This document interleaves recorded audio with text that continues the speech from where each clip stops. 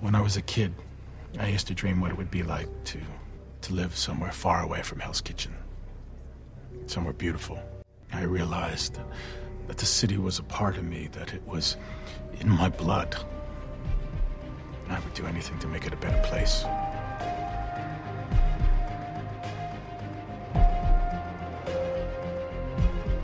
And if he had an iron suit or a magic hammer, maybe that would explain why you keep getting your asses handed to you.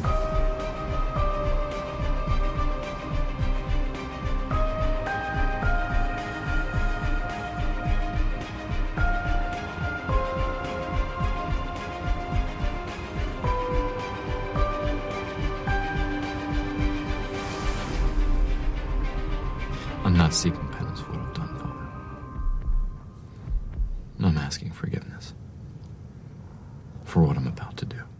Welcome back to episode 15 of Defenders TV Podcast, the podcast about the Netflix shows Daredevil, Luke Cage, aka Jessica Jones, and Iron Fist, all leading to the mini-series Defenders. I'm sure I'm going to miss one of those one week. I'm one of your Defenders. I'm Derek, lawyer by day, defender by night. I'm Irene, the Unbreakable Cage. I'm Chris, aka Jessica Jones, but only on the weekend.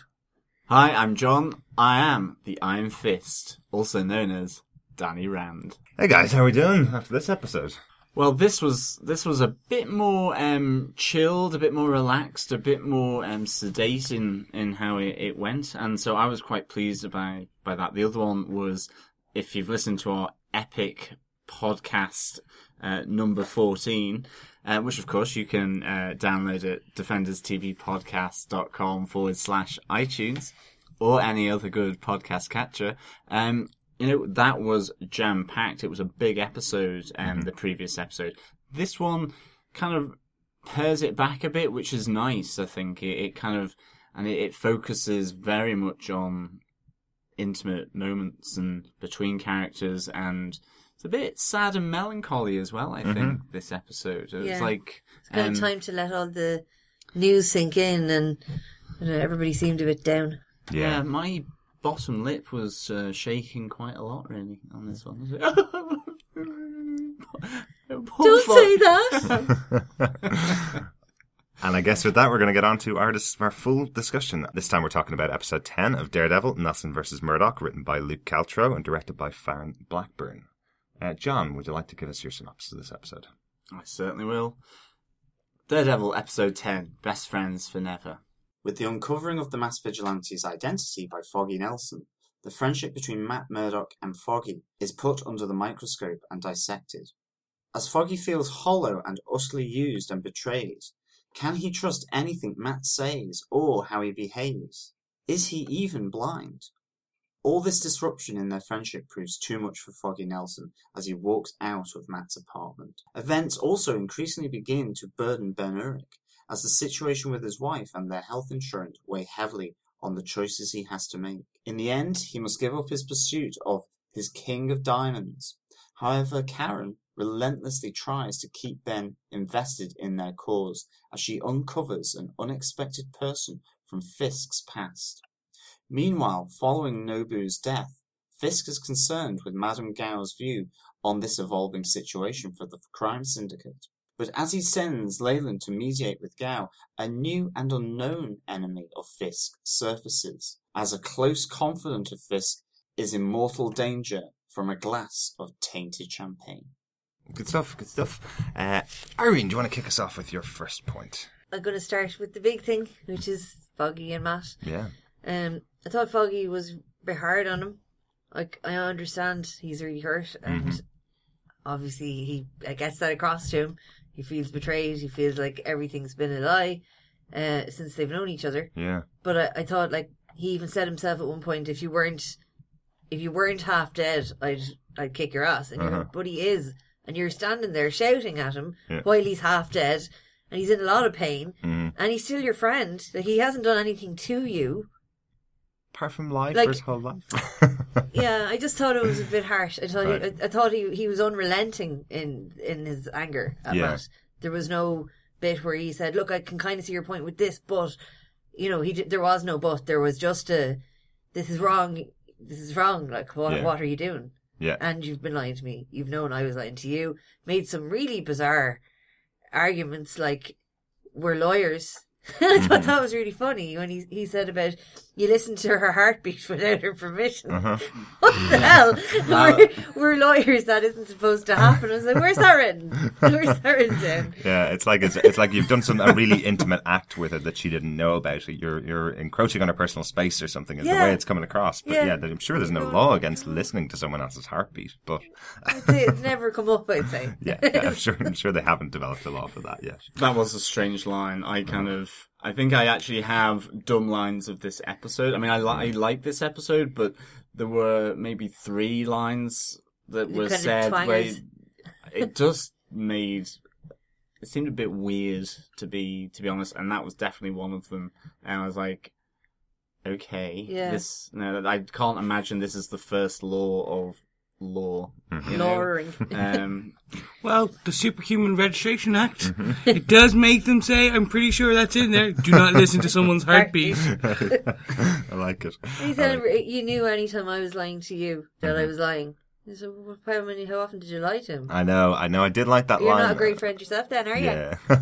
I did like that line though, because there is that thing of, with your friends, you probably have moments of just little white lies here and there, but knowing that somebody else knows everything that's going on in your mind is a little creepy and embarrassing. Yeah. It must be a strange moment. But yeah, definitely these scenes obviously form the lion's share of the episode. Really, are the scenes between Nelson and Murdoch. So the episode title is pretty darn good, really. It is Nelson versus Murdoch, and does kind of feel like a court case where both of them are pleading their side of the argument a bit. Matt is absolutely pleading his innocence to Nelson, hoping that he's not going to sentence him to no longer be friends anymore and break up the friendship. And we don't really know whether Nelson has taken this on board throughout the episode. But as you say, he is very much closed down to the idea of receiving an answer that's justifiable from Matt. He's very much setting up the whole argument as, you lied to me and lied to me for years. I'm not going to accept anything you're saying to me at all, Matt. Yeah. Which is an interesting way of dealing with this huge issue for the two characters. Yeah, it's one of my points actually follows from what Irene said, because it is pretty unrelenting, the whole Foggy bashing Matt as he's sort of lying there injured. But I think what it was also just really bittersweet. It's the way it links back to their past. And I mean, not to sound cliched, but to happier times. Like, I loved them walking along the path saying, you're the only person that calls me blind Matt Murdock. Everyone else calls me Matt Murdock. There's all these, we should be studying. It's very normal. It's relaxed. It's happy. They're laughing. It's even where we then move forward in those flashbacks, and you have the whole napkin scene where he writes, Nelson and Murdoch, attorneys at law, on the napkin, and they're having a drink, and it's like this kind of solidarity of the two of them, going to set up this practice that does look out for the little guy, isn't the big law firm that is just with corporate clients pursuing the little man. That, they want to do something different. And all that, for me, was just tinged with sort of this bittersweet aspect, a sadness to it, because it contrasted so much with the pain of being lied to for so long for Foggy. And almost then, as you say, that law type of dialogue between the two of them, of Matt Murdock having to defend himself to the person who he has called his friend, and Foggy having to challenge him as to, has anything been real, to the person who only the other day was his friend. So it made all the flashbacks, it added a tinge of sadness to them. A lot of tissues needed here, I think. You see at the end where Matt gets upset first. Yeah. And usually Foggy, you would have thought, would have been the softer one. Matt didn't get upset when Elena died, but Foggy was crying. Yeah. Right? Not just upset, he was crying, but he didn't actually. He's got a very hard face when they show Matt getting upset, and then it goes back to Foggy, and his face is just set. Yeah. It's just no, there is no, and he just leaves. Yeah. And Matt can't follow him, like, he can't run after him. Mm-hmm. Probably can't walk at the moment. Very hard, yeah. He's pretty badly in a pretty bad way, really, as poor old Matt. I know what you mean. There's definitely there's definitely a lot more emotion here with Matt, and it is quite difficult for, as as we said, it's a very emotional episode. It's quite difficult to watch Matt break down as he loses his friend. But the response from Foggy is very much, all I wanted from you was to be a friend. That's all I wanted. And you've now told me that basically every part of our relationship was a lie from when we were in college, when you introduced me as the blind guy who couldn't see and had me drag you around everywhere and carry you around to everywhere we were going. So yeah, I don't know, I'm kind of on the side of Nelson on this one. You know, I know it's a superhero show, and I know there's always in the comic books there has to be a persona where he doesn't tell any of his friends or family about it, but I don't think Matt explained away well enough why he was doing that to protect the people around him, which is the usual excuse that's given, that you don't want anybody to know because if people find out, then they're going to be victimized by your enemies. Gave no explanation like that. He just kind of said, well, it really didn't come up in conversation over the last 5 years, and I didn't really get an opportunity to tell you I'm sorry, basically, and you would have done the same if you were wearing a mask. Never tell somebody else what they're going to say to you, or else you're going to get that kind of reaction as Foggy gave in this episode, I thought. Yeah. Chris, do you want to give us your first point? Sure. I'm going to bring up perhaps the point we've all been waiting for. The love interest, the beautiful Jennifer Garner. I hope not. No, of course, in this episode, in the flashback scene when Foggy and Matt are walking down through the college campus, Foggy reminisces about, so what about that smoking hot Greek girl that you followed into Spanish class? This has to be a direct reference to the lovely Elektra, who is perhaps one of the most pivotal characters in the Daredevil lore series in the comic books. And please, any of our listeners, do not take, if you've never read many of the comic books and you're just going by the 2003 film, that is an okay. No, okay, it's not. It's an okay representation, but Elektra is pivotal to Matt, and especially his growth as so I'm expecting now that was we'll get the Greek girl from college comes back in season 2, and that's where we're going to get a full introduction. She also was trained by Stick. She's fought for the Hand. She's a mercenary. She fights for the good guys and the bad guys, and double crosses the bad guys and double crosses the good guys. Amazing character. Yeah. And this was a great piece for me. I was just like, yay! Yeah, nice little reference to Elektra Nachos.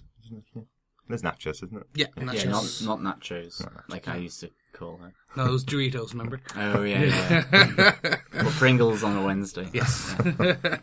Yeah, good catch there, definitely. And I think we'd actually said a couple of times after episodes before that it's weird they don't have any references to Elektra, so it's nice to see a reference, veiled though it is, that this could be Elektra. Yeah, I think obviously Stephen DeKnight and the other writers were very cautious about how not to be too associated with the original film. I think that was just from both that the films had pluses and minuses in both, pros and cons in both categories. The spin-off, the Elektra film, stunk, unfortunately, but it had some good scenes. I don't remember any good scenes, actually. If you squint and just kind of turn your head to the side, and then yawn, it's like, that's the good scene. It's like lime-flavoured nachos. It didn't work. Yeah. and on that weird taste sensation. So, Derek, what's your first point? Madame Gao and Fisk's meeting. I wanted to just talk, just a little element in there. It was actually just about her story to Fisk, which I just thought was a really interesting jab at who Fisk is and how he's being perceived by Madame Gao. Essentially, the story of the snake and the elephant in the village. Snake opens his mouth too wide, trying to take down an elephant, and is found dead with its mouth wide open. And I like that Fisk's response to this is, am I the snake or elephant in that story? Which am I? Am I the one that you're going to try to take down, or am I the one that's trying to take on too much of New York? Gao is a fascinating character. I love her on screen in every episode she's been in so far. This one is another wonderful threatening of Fisk from the small old woman who isn't taking out any weapons, isn't attacking him with her vast army of people. She is just simply threatening and dangerous. Not even shouting. Not even raising her voice, No. absolutely. Yeah, I thought it was a really, really good scene. Old women rock, definitely. That was also one of my points as well. Like the whole scene, the rooftop garden, it's very zen almost, but just with all the skyscrapers around was like so cool looking, so awesome. And then you have this really measured dialogue, the snake and the elephant story, this idea that like she gives a little bit of history as well. When you came to me as a younger man, you had this singular vision, and you've now become conflicted. You can't be both light and shadow, savior and oppressor. You have to make a choice here. That was really cool for me. I thought, again, just this beat down of Wilson just through tales and stories, and it was really great to see. I thought it was really good seeing this. Loved it. Yeah. And I have to say, Vincent D'Onofrio's Mandarin, my God. Seems phenomenal. It seems phenomenal. I don't know if he actually learned Mandarin or he can speak Mandarin, but the inflections, he doesn't look like he doesn't portray it that he was just an actor who learned sounds. Right. He sounds like he actually, when you look at it, it sounds like he does know what he's saying. I think that's a testament. Actually, a really nice Marvel Easter egg, that rooftop. Spider-Man 1, Sam Raimi. Yeah. When Peter Parker, as Spider-Man, saves Mary Jane and flies her and drops her into that garden. Oh, right. Very That's why it looks familiar. It's been in loads of other films. And it's obviously quite well known for filming, but that was just about, it's a Marvel crossover kind of thing. Nice one. Yeah, we were pretty close to there when we were in New York last time. Hopefully when we get back to New York, we'll go and visit all the locations where both Daredevil and Gotham were shot. Just not Hell's Kitchen. Maybe. Hell's Kitchen's actually a lovely area of New York. Lincoln is the area. It's a lovely area in New York, actually. Yeah. One of them. I think it's actually some of the highest rents are in that area in New York now, because it has been redeveloped quite well. But not in this year. Fiscal's just succeeded then. Fisk may have succeeded. Sugar. I've just given away the end of the first season of Daredevil.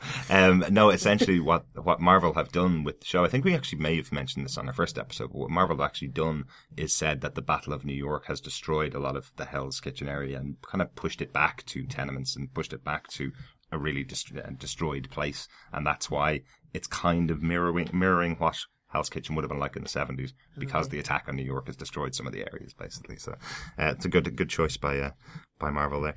Irene, do you want to give us your next point? When Karen calls, when Foggy is still talking to Matt, and when Foggy told her that Matt had been in an accident, that was my, if any moment did it, that was my bottom lip quivering moment. Because he still didn't give him away. That was the only bit I went, okay, maybe he's not all bad then, because he didn't give it away. But then on the other side, I was going, Jesus, poor Karen. Like, you ring up looking for the two guys you work with, they haven't turned up, and you're told one of them was in an accident. And don't come over. And hilariously, she said, was Matt driving? No, he wasn't driving. Dumb line number 2, I think. I thought that was a funny line, I must say. Yeah, I don't know, I took it. I know how you mean. You could take it funny, he wasn't. I know she had. She did show him a newspaper last week to get his opinion of what was on the front page. But I liked the little kind of reaction seemed quite well placed. I think she's probably just taken aback by the fact that she's being told over the phone that her best friend, or one of her best friends, has just been in a car accident that she didn't know about. Yeah. And kind of went, okay, well, he's blind. If he's driving the car, I can see why he was in an accident. You know? But I thought it was scent nice of a woman, or scent of a Daredevil. There you go, scent of a Daredevil. Yeah. But basically, Irene, what you're saying and what you want to say to Foggy is, how many fingers am I holding up in this episode? And I love that opening as well. Just are you even blind? I mean, it's such a great question straight off the bat that you would ask after sort of uncovering your blind friend who can do all this kick-ass stuff. It was brilliant. I loved it. No, really good. And Chris, do you want to give us your next point? Yeah, I'm going to just do, I think we touched on it briefly before, and there's the scene with Ben Urich and his editor, where he's being offered a new associate editor, assistant editor position. Yeah. Straight away what caught my eye again was the clippings on the back. So we had known from previous kind of interpretations, or what we gleaned, that Ben had made his mark doing these kind of big scandal corruption pieces. Yeah. And then the Battle of New York piece got him a huge byline. Obviously that's referring to the Avengers. And then there was Terror in Harlem. Again, that was on the wall. I'm assuming we see a photo of the Hulk, I think, and the Abomination. So, Incredible Hulk. That's right. Yeah. But there was one more. Interesting. And now I want to see I'm looking for feedback from my listeners, right? Because I have a theory, but I just want to see. It's caught cheating. Okay. What Playboy philanthropist could end up on page 1 with caught cheating? Interesting. So, is that Tony Stark? Is it Tony Stark in his love life back in original days? Did Ben do a bit of glossy mag coverage around Tony Stark and from the very first Iron Man before he became Iron Man? Maybe. But I'd love to see what other people think. Who was caught? Who was caught cheating? That's an interesting question, definitely. Derek, what's your next point? It's one for me, really, that stood out in this show. We've talked about the realism of the show quite a lot, obviously, and what they're doing. But one that really stood out to me in this episode was finally we have someone talking about their job quite realistically in this episode of Ben Urich. I've seen so many TV shows over the years where people will work through the night, not sleep, because their jobs are the most important things around them. Ben Urich's character here is finally saying, you know what, sometimes things aren't as important as your job. He's supposed to be the reporter character in this TV show, which means this is supposed to be the most important thing for him. In this episode, it's showing that essentially his wife's dying. That's much more important to him than the central story arc of this TV show that he's a part of. And I thought it was nice because it's nice to see a well-developed character with real things going on in their life around them. The storyline itself with Ben and his wife is a very sad story. His wife is obviously got dementia of some sort, or Alzheimer's of some sort potentially. The beautiful scene between the two of them in the hospital where she wakes up and they have a proper conversation and everything seems fine. She seems lucid. Hello, handsome. Hello, gorgeous. Hello, gorgeous. Yeah, lovely scene between the two of them, and then it starts over again when the Alzheimer's kicks in.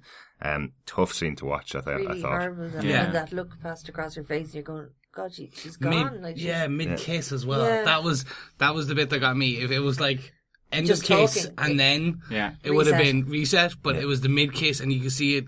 They did it the shot was beautiful. It was slightly askew, but you saw her eyes kind of, who's doing what to me? And I was like, oh, it's heartbreaking. It was so touching, like just their whole interaction, and then just tragic at that moment where it's just really sad. It's definitely and just a great little scene. And because that scene was played so well, and because Ben Urich's character is the character he is, I like that he's taken this on board and brought the box of his investigation to Karen and said, look, this is for you to investigate now. I'm out.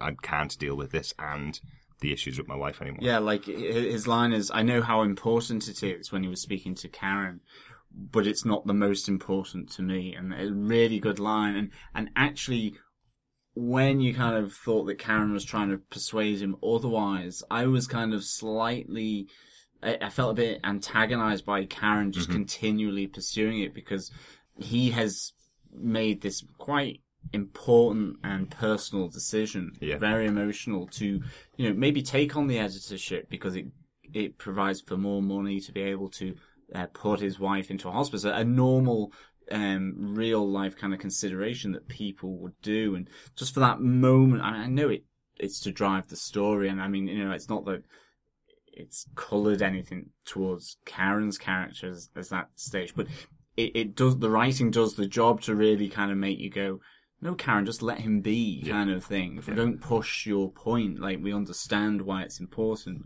It's not the kind of thing you decide lightly. So, but it's great writing to actually push those triggers on the basis of everything that's gone before, and I love that aspect to it as well. Yeah. I wonder, I know this is speculation, but I wonder, are they, because we now know Spider-Man, the Spider-Man deal would have been done just towards end of filming of this.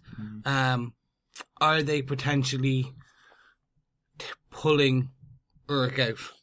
Are they winding down his story or his part of it to either put him into a Spider-Man situation, or worse, because he's that crossover, maybe just try and get rid of him? Right. Like, just because he is that, he's too connected to both universes. So could it be that they're just trying to wind down, and we may get a cameo in season 2, maybe kind of thing? Maybe. I'm not sure. I'm really not sure. It's difficult to watch the show and realize that the whole thing was dropped in one day. Now we're almost a month on from when it was released now, and it's difficult to think of it in that way, that it was all dropped in one day.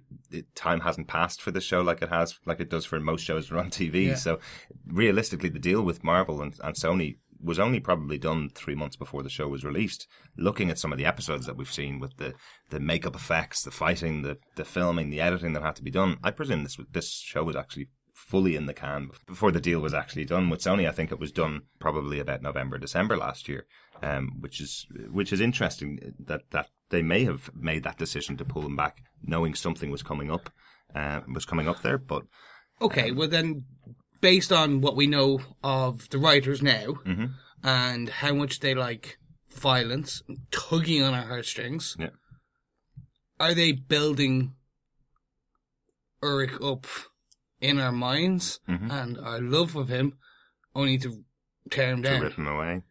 I know. I don't want to even think about that. Yeah, no, but it's the thing. They seem to do that. This seems to be the way that they're building up all these characters, and we don't know. They could go Game of Thrones style and just start like axing people left, right, and centre. Yeah. It's interesting, and I having been hugely complimentary of what they did with Ben in this episode, I get a sneaking suspicion that Karen's ploy to bring him to meet Mrs. Fisk, I guess we can call her now, will actually convince Ben to go back and start investigating again. And I've been hugely complimentary with how they've dealt with Ben's story in this episode. And I'm not so complimentary about what Karen did to bring him to meet Mrs. Fisk and reignite the interest in the story, because that wasn't the issue. He was not interested in the story. No. He was just saying, there's more important things in my life. So I'm thinking probably next episode we'll have Ben back to investigating the story for some reason. But let's see. I'll reserve my actual judgment on that piece until I see it, obviously. But on that note, John, do you want to give us your next point? Yeah, my next point is, she's alive! She's alive! Wilson Fisk's mum's alive. Yeah.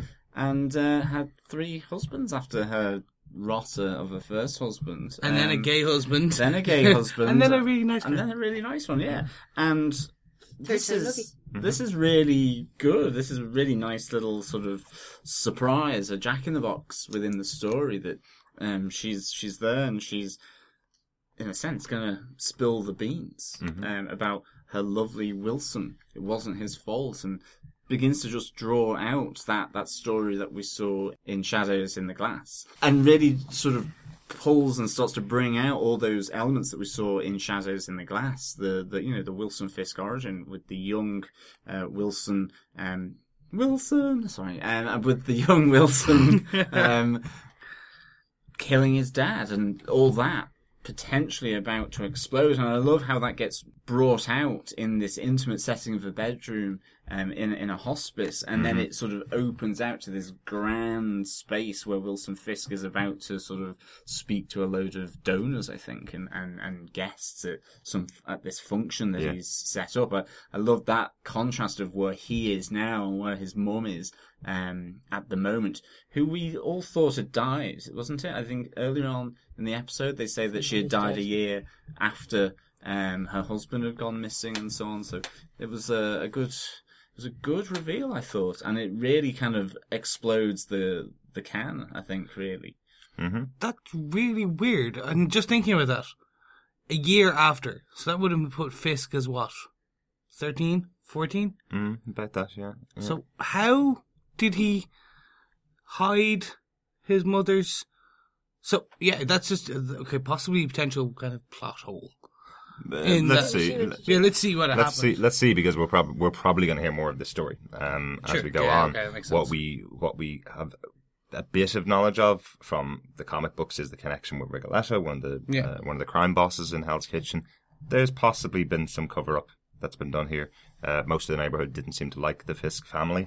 very much because of his father. When he went missing, they assumed that Rigoletto had killed the father. There could be another connection there that hid his mother's past from people outside of Hell's Kitchen, perhaps something like that. But Karen traced it down. So obviously the hiding work that was done wasn't that great. No, I guess because she's no Ben. Actually, apparently she's better than Ben. Yeah, interesting. Yeah, a really good scene. Really interesting. I was totally thrown off balance on this. I thought Karen was doing something really nice. I thought there was going to be some really nice point here for Karen, where she was going to reveal to Ben that actually she was the heir to a huge fortune, and she was going to pay for his wife to come and stay in this amazing place. This is why she was bringing him here.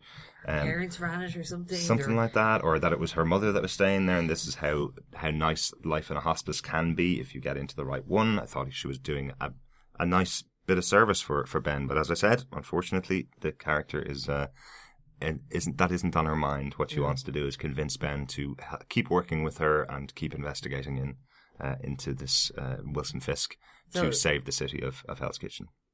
So it was pretty despicable. Yeah, because he made the heartfelt explanation to her that it's not the most important thing in my mind right now.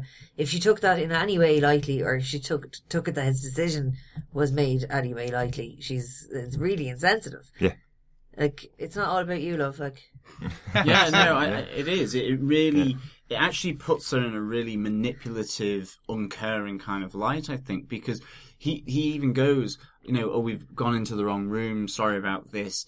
And then she keeps keeping it, and it's so premeditated that she didn't need to actually drag him out to that place. And because she couldn't have known that Wilson Fisk's mum was going to say those things unless she knew them already to prompt her in the questioning. So they didn't need to drive out there.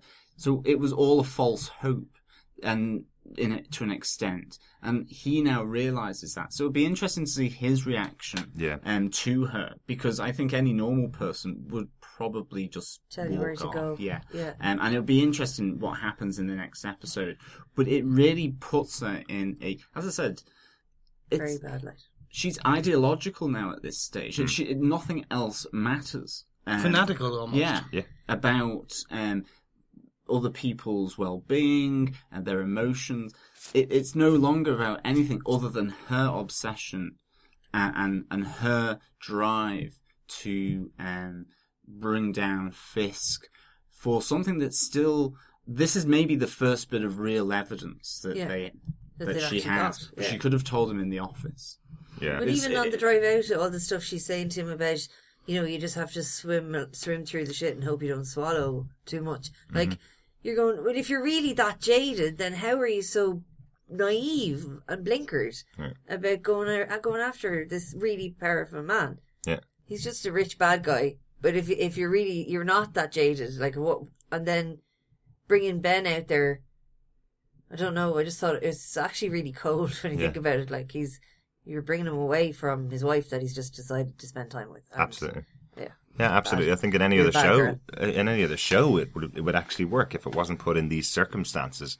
Again, if he hadn't said specifically, I understand why this is so important to you. I understand why it's so important to the city, but right now this is not what I should be focusing on. Yeah.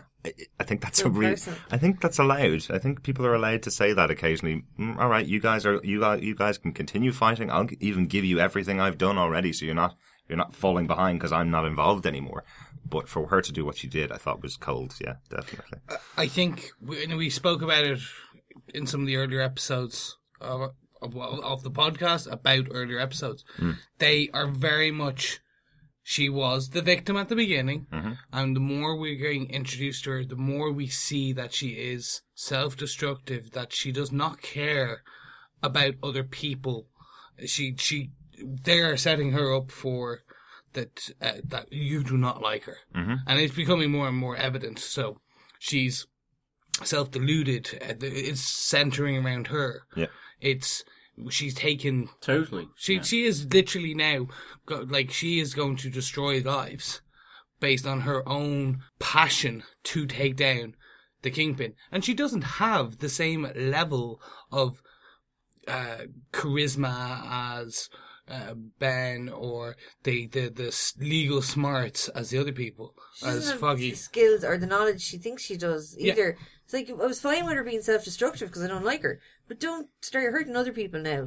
Yeah. She's the evil within. She's actually this kind of rotten core that's beginning to infect out into the sort of the other members of, the group.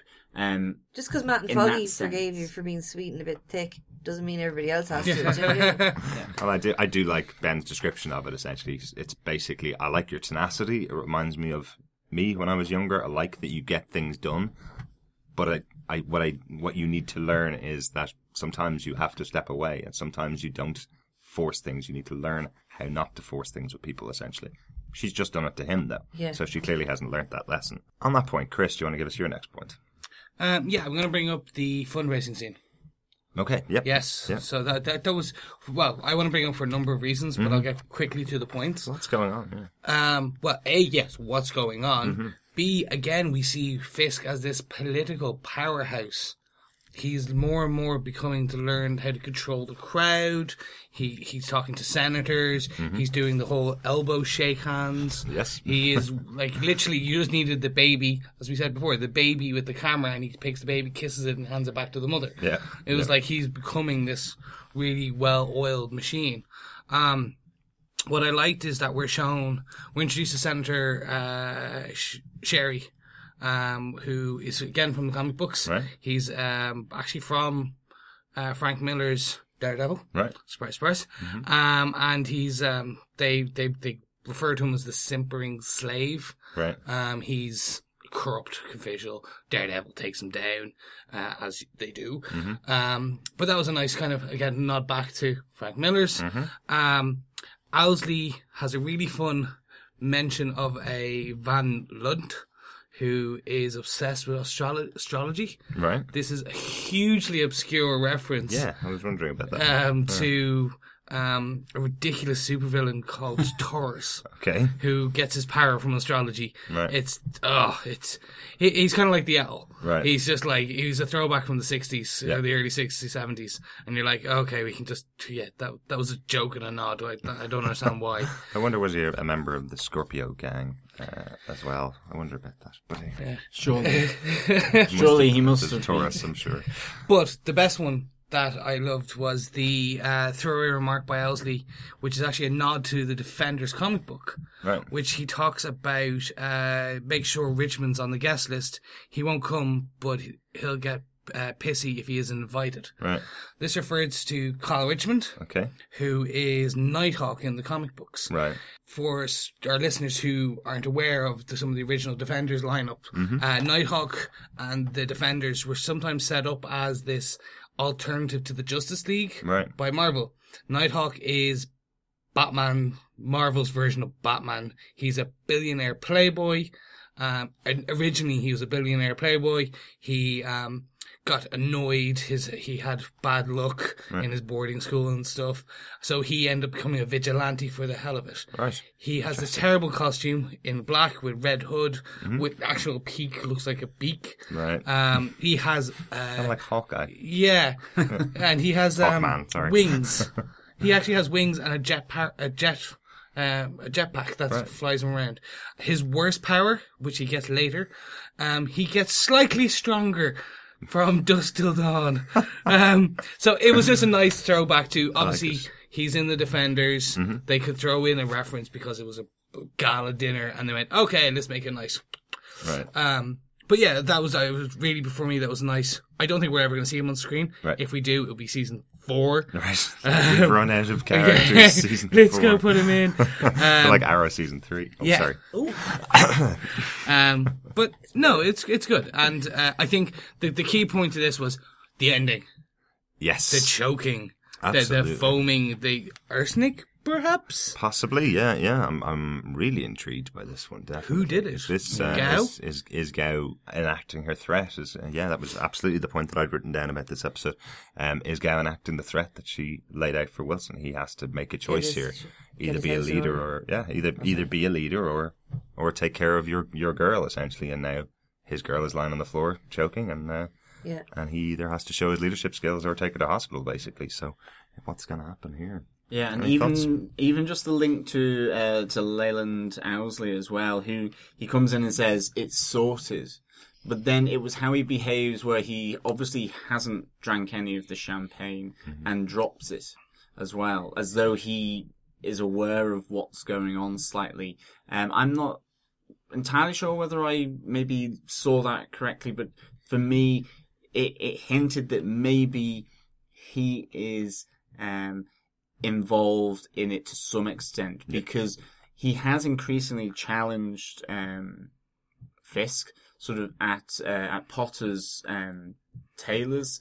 You know, he really starts to challenge Fisk in terms of, you're not getting this sorted, you know, things are unraveling. And it happened again in, I think it must have been Fisk's apartment, where Owsley is there. And I have to say, I was half expecting Fisk to break his neck or push him out the window or hit him or punch him or just kill him in that scene. And Fisk asks him to go and talk to Madame Gao to try and smooth things over. There's obviously a slight fracturing going on. We've had it with the Russians and now with Nobu as well. And Owsley has just been more and more antagonistic towards Fisk, and I wonder whether, we don't know because it was off screen, but he's gone back to Madame Gao to say, look, I've been asked to do this.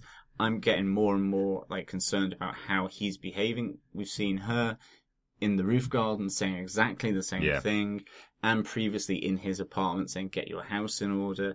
And maybe this is now where she's dealing with Fisk's emotional side, because again, she draws it out. Again, they've said the Russians were emotional, that Matt Murdock is emotional, and that's the weakness. And Gao is saying that he's becoming emotional as well. He has Vanessa.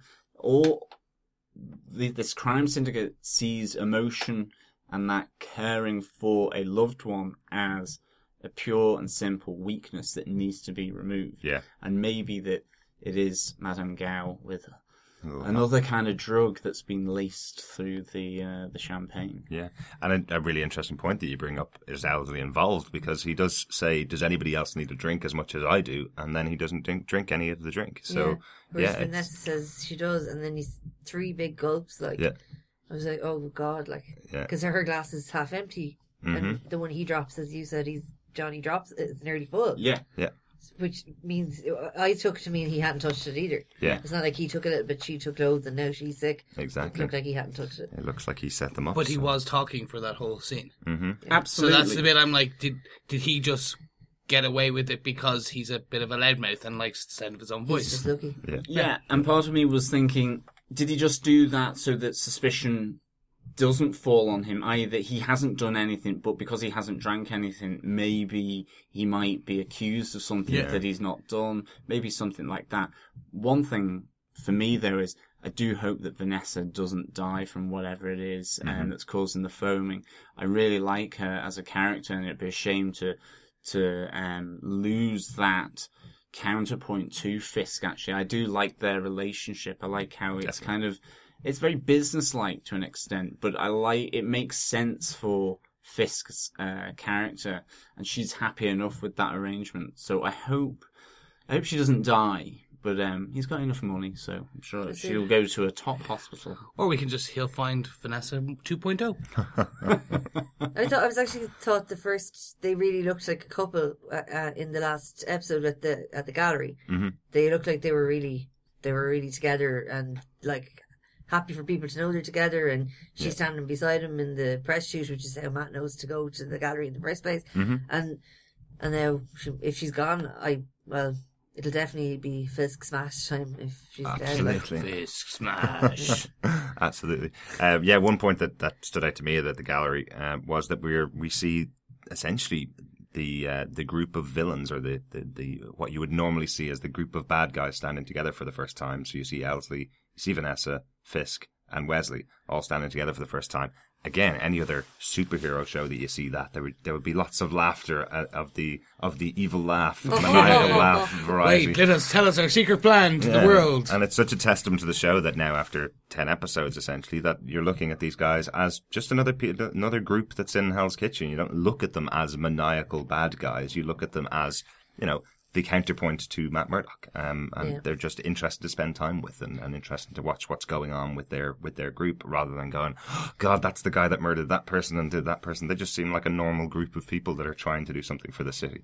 Not that I'm empathizing yet with Wilson Fisk. But. I did actually wonder, though, the camera pans onto two groups of people as just after Wilson is talking, and I'm wondering, because it almost pans slightly too long. It focuses on two groups. Okay. There's I can remember who, but I don't know. We haven't introduced them. We haven't seen them before. Right. But one or two of them look kind of like comic book characters. Right. So I think probably not. But I would like to know that there may be more. Right. So these are Fisk's next army, right? But this is the political side of his army. Mm-hmm. So, we're going to get some of the evil lawyers, right? The evil councilmen. Imagine Fisk for president. Yeah, this is the way it looks like it's going. Mm-hmm. Absolutely, he does get the question as to whether he would run for Senate in future, and his answer, I'll leave that to you. There you go. Good political answer there. Is Derek, what's one of your next points? I'm going to have to steal Roxanne Oil from Chris. I know Chris likes to get all our Easter eggs in here, but Roxanne Oil is a really important company throughout the Marvel Cinematic Universe. I think, if I'm right, every single one of the 11 movies that have formed the Marvel Cinematic Universe of films, plus Agents of S.H.I.E.L.D., and probably Agent Carter, which we haven't seen over here yet, they have had at least one reference to Roxanne Oil throughout their running time. They've always had some. There's definitely Iron Man 3 had quite significant reference and overtones to Roxanne Oil. And in this episode, Roxanne Oil are the oil company that the worker who's clearly very sick and has gotten I guess some form of cancer or some serious medical problems. They're the ones that he's taken the court case against for working on the processing plant. It's basically the law firm that Matt and Foggy are working for just after they come out of college. Landman Zach. Yeah, and it essentially is what leads Matt and Foggy to leave that type of lawyering, I guess, and move in to do their own practice, because they're seeing how evil law can be used, or how law can be used in a very evil way to shut out the little guy from having the opportunity to live their life out. Yeah, and I think it was very fitting that it was Roxxon Industries, by the way, not oil. No. It's fitting. Roxxon are the evil corporation of the Marvel Universe. That's who they are, back from the 40s in probably Agent Carter, but definitely in Captain America, all the way up to present day MCU. They are that evil, faceless corporation, and it was fitting that they're the ones, when the Foggy and Murdoch are in there, that this is the evil corporation that turns them and makes them go, oh no, we can't do this. This is not what we want to do anymore. And it was quite interesting that this was a toxic chemical lawsuit. So obviously, question mark that will hang in the air forever. Was Roxxon evil chemicals, the chemicals that poor Matt was drenched in the very first episode? Possibly being carried in Rand International's truck. Yeah. There you go. Possibly. Yeah. John, do you want to give us your next point? Yeah, it's a small point. I mean, basically, I love the fact that Foggy calls out Matt's contradiction. It's, the last episode, Matt is wrestling with his own kind of contradictions as well, with the priest. But this time, Foggy calls this out, that he's asking himself and Karen to use the law in pursuit of Wilson Fisk, yet all the time he is on the street not using the law. Yeah. And Matt does say that there are some things that the law can't help with, but Foggy still calls him out, saying, you're jury, and now executioner. I almost said Judge Judy, an executioner from Hot Fuzz. It's like Peg and Frost movie. But I love that he calls out that contradiction of Matt, because it seems as though Matt's wrestling with that as well.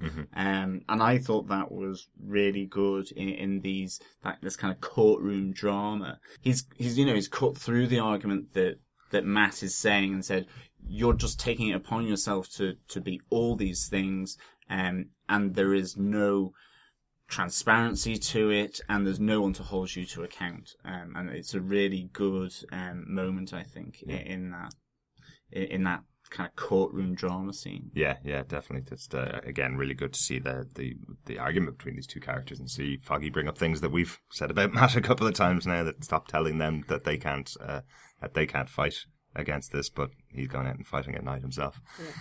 Irene, do you want to give us your final point? I was just going to say, do we think the partnership is dead? We see Foggy dropping the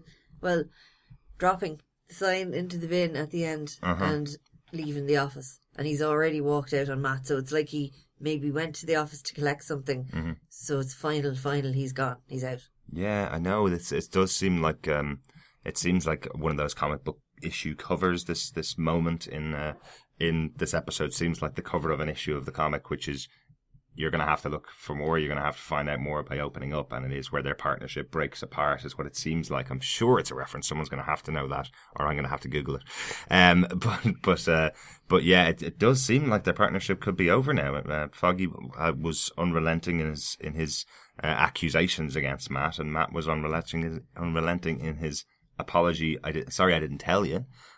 But not sorry for what I'm doing. Not sorry for what I'm doing. Because trying to get him to understand he can't do anything else other than what he's doing. Exactly. But Foggy isn't. No, he still seems very angry, actually. When even in the office, he's just still that stony set on his face. Yeah.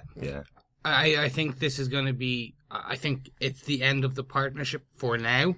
I think within 2 episodes, something will have happened. Yeah. That Foggy comes around again. And they can't not. They can't break them apart forever. Well, it could be season 2 before they get back. Yeah. But I think this is I think this would be this is the pivotal, coming up to the pivotal moment. So the pivot breaks them, then something happens that causes Foggy to go, okay, Matt, maybe there is a way for both the law and your vigilantism to coincide. Yeah. No, I think it is over. He's chucked the plaque in the bin. He's walked out on Matt, at least for this moment in time. It'll be interesting to see what potentially brings them back together, what horrific, bloody situation is going to finally allow Foggy to understand why Matt is doing this, and maybe even for Matt to understand that he can't simply carry this torch alone. I mean, to an extent, this almost seems a bit like a Bruce and Alfred Pennyworth type of thing. It is that Matt has not really had, other than maybe Claire Temple occasionally, but she has kind of not been in the episodes that much, really, over the last 3 and 4 episodes. I mean, there was reference made to her that she stitched up his wounds in this one, but we've not seen her. So I thought she was noticeable by her absence in this episode when Foggy specifically says she came over, fixed you up and left. Yeah. And it seemed like, well, why didn't we see the conversation between the two of them? But I presume it would have been just a very odd conversation, because she wasn't going to say anything to him about anything or finding him in the dumpster. She hadn't even told him that. Yeah. So we kind of... I thought, wasn't she living with him still? No. After the whole, I'm not going to fall in love, she's still there thing. I just assumed, I didn't know I assumed it was like, I'm not going to fall in love with you, but can I still stay here because the bad guys know where I live? I think she went back to take care of her friend's cat. I think. Yes. But they found her there. I wonder whether then as well, Matt is able to use Foggy as his emotional crutch to share his secret identity with, so that it isn't as much of a burden as it is at the moment, given that Claire Temple, seems to have removed herself from his life, Yeah. So I've just got one note about this episode for me. Just Matt's first fight, where he essentially dresses in an even more iconic outfit for me, which was his original Daredevil outfit from The Man Without Fear by Frank Miller, which is essentially just a bandana that covers just his eyes, and he's wearing a hoodie. This is the first outfit that Daredevil ever dressed up in the comic book series that Frank Miller wrote. So I thought that was a great little moment to actually see the scene where he takes out the abusive father wearing this outfit. That was really good. Yeah, and it was the striking running across the train, the roof of the train, which that even reminded me of one of the pivotal kind of panels that you see a lot. If any of our listeners kind of Google that, it's him running across a rooftop, and again, that's where I thought it was perfectly timed and perfectly kind of visualized. Yeah, I loved the final wide shot of the railway bridge, the railway sidings, and him just stood over the knocked out body of this abusive father. I also did like the story build up to that as well, about the idea that as a kid he would hear the sirens and he would make up stories about whether it's a fire engine, a cop car, or an ambulance, and that after the accident he realised how many more sirens there were in Hell's Kitchen and in New York City, and that something needed to be done. I thought that was kind of neat how they introduced this kind of backstory as well. So that was great. So if nobody has any other notes, Irene, do you defend this episode of Daredevil? I mostly defend this episode of Daredevil. I think Foggy needs to cop on a bit in future episodes. Right. And hopefully at least start to see Matt's side. Yeah. Or where he's coming from. But, yes. I do defend this episode of Daredevil. It was just very sad. It was very down. Chris, do you defend this episode of Daredevil? Interesting. I'm really, it was some nice Easter eggs. So there was some nice kind of quotes back. It was plot exposition. It was really just, if any episode has ever felt like a filler, this was kind of it. It was an hour to move the story along with 2 points. 3 points. Foggy, the closure of the thing. Fisk and Vanessa, and poor Vanessa, we don't know, and then the showing of what we discussed, how manipulative Karen can be, and it was you could have really slotted those 3 scenes into one of the other episodes. Yeah. So, but I still enjoyed it. I'm enjoying the show. It's the only one that felt like a bit of a labour, so I'm a bit on the edge. I'm going to say guilty until proven innocent. Right. John, do you defend this episode of Daredevil? I'm along the same lines as Irene and Chris here. I just defend it. I was wondering what I would give this episode, and I was thinking 3.5 out of 5, but in the end I've gone with 3 tainted glasses of champagne out of 5. I think there's elements in here that I really enjoyed, particularly Foggy and Matt having their cathartic moments. I thought was really good. Absolutely. But I think that there were about 3 really just, I thought, dumb lines in here that maybe a continuation of long-running gags or jokes, but they didn't seem to fit in this episode because it was quite sad, it was quite reminiscent, and it was quite melancholy. And then the only other reason is I actually did like that, in a sense, they made Karen's character, for me at least, almost beyond the point where she can come back and redeem herself, for me, that she is destructive, that she's obsessive, and she is only caring about herself. And I think the writers, if that's what they're going for people, for the audience to not like the character, I think they're doing a really good job of that. But I did think that maybe it was a bit too on the nose for me, because I think she just looked cold and calculated, actually, by taking Ben Urich out there to the hospice where Fisk's mother is. That, to me, was maybe just too premeditated and slightly too much. Even though the reveal was great and really interesting, and I think it explodes an awful lot, I just wish they had pared back a bit from that for me. But there is a lot in this episode that I like. I've said the Foggy and Matt, and again, Wilson Fisk, Madame Gao, I mean, they are really, really good. And I'm looking forward to see how and if Madame Gao is behind that poisoning. I mean, that is a good little cliffhanger here to end up on. But for me, 3 tainted glasses of champagne out of 5. And Derek, did you defend this episode? Yeah, very similar to you guys. I wasn't as... It's difficult for these kind of episodes to give a review or give an opinion about whether I defend the individual episode. It's much easier for films where there's a start, middle, and end and a total structure of the story. For this episode, it probably has some of my favourite scenes. I think having Foggy versus Matt is a great thing to see. It's always interesting stuff when you read it in the comics. You know, the reveal of the secret identity of your superhero to his best friends is always something, you know, someone that didn't know about it is always something interesting to read and something interesting to watch. And I like they allowed that to breathe in this episode, definitely. Gao and Fisk is a fascinating time to watch 2 amazing actors on screen up against each other. It's always great to spend time with them. Having them all in the same episode, not so much. I will just say, with regards to the Karen element, I've been kind of a defender of Karen up to this point, and I feel that this episode is really probably the reason why it needed to feel as cold and premeditated. What she did by bringing Urich to the hospice, why it needed to feel so cold and premeditated was because people like me are defending her.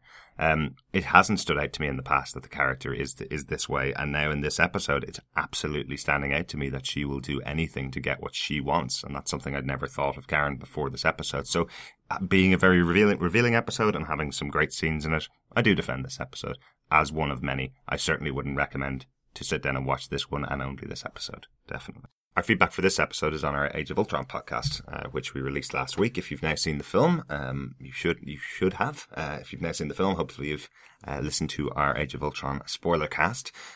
Just a couple of points that came in from our listeners for those episodes. Irene, do you want to give us our first piece of feedback? Ben Rush sent us in. He said, "Send me a bottle of Jamie and some potatoes, and I'll go again." So that was really good. Yeah.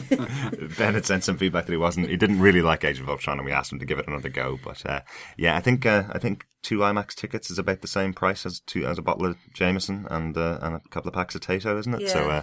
So maybe it's about the same price, to be honest. Rebecca Bradeur also sent us some feedback. She says, Ant-Man is actually the end of Phase 2, not the start of Phase 3. Really enjoying your podcast. Just wanted to point that out because it's kind of the linchpin for some of the random speculation about Ant-Man as to whether it finishes off this phase of Marvel films or whether it starts the next phase. So thanks very much, Rebecca. We did have a whole discussion about it that we did have to edit down a little bit. And we did actually get to that point in the end, but it didn't make the final cut in the episode. So our apologies for the confusion on that one. It would have been bad. It was just myself and Derek arguing for about 10 minutes straight, going, "No, you're right. No, you're wrong. No, you're right. No, you're wrong." You're right, Chris. Thank you. That's how we argue. John? Yeah, Rebecca also then sent in that Banner knows about Veronica. I think I had questioned, I'd kind of thought about whether Bruce Banner or the Hulk actually knew about the Hulk prison and the Hulkbuster Iron Man suit. And she's confirms here that Banner does know about Veronica, and when you watch it again, that he mentions that he helped, obviously, to build it and to create it. And so I promised I'd keep my ears and eyes peeled for Banner's reference to Veronica when we catch the film again. I think I did mention third time lucky. But yeah, no, it's there all right. So Rebecca, thank you for that spot. It's something I hadn't looked at or seen at all. And she did, however, she was very nice to say that there's no way I could have talked sensibly about Age of Ultron for 2 hours and not needed a lot more corrections. But corrections are all good. It means that we go and watch the movie again. Absolutely, and thanks for saying you think we talked sensibly for 2 hours. It's very good of you. Our final piece of Age of Ultron feedback comes in from Rose. Thanks very much again, Rose. She says, "Hi guys, what's up? I did enjoy Age of Ultron, but was kind of expecting more. I had the same feeling that it was way too confusing and there were so many important things happening at the same time. I thought it was a shame that the gemstones were treated so superficially." So these are the power gems, essentially. it's such a big deal, but Thor talks about it so casually. However, it was good entertainment for Friday evening. I thought I saw the barrels with chemical waste we saw on Daredevil, but it was a false alarm. She says, your podcast is amazing as always, and I love to hear all the team assembled. Thanks very much, Rose. Really good to hear from you. Yeah, I think we talked about the gems in our Age of Ultron episode, and one of the elements that we thought was happening was that a lot of Thor's exposition was being cut out of the final film.